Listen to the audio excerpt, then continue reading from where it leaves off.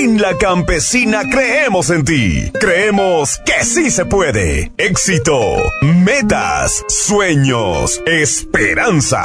Bueno, yo de pequeño, yo recuerdo que cuando tenía yo 9 años y tenemos una televisión blanca y negro, y a mí me tocó ver esa misión en vivo cuando estaban televisando las imágenes del astronauta Gene Cernan caminar en la superficie de la luna. Escucha a aquellos que alcanzaron la cima del éxito. Me hipnotizó y salía y veía la luna arriba en el cielo, entraba y veía al astronauta Gene Cernan caminar en la luna. Entonces yo dije, eso es lo que quiero ser yo cuando sea grande, un astronauta. Escucha historias de sí se puede en La Campesina y no más. Hola, les habla el astronauta José Hernández. Los invito a que escuchen mi historia de sí se puede aquí en La Campesina y no más.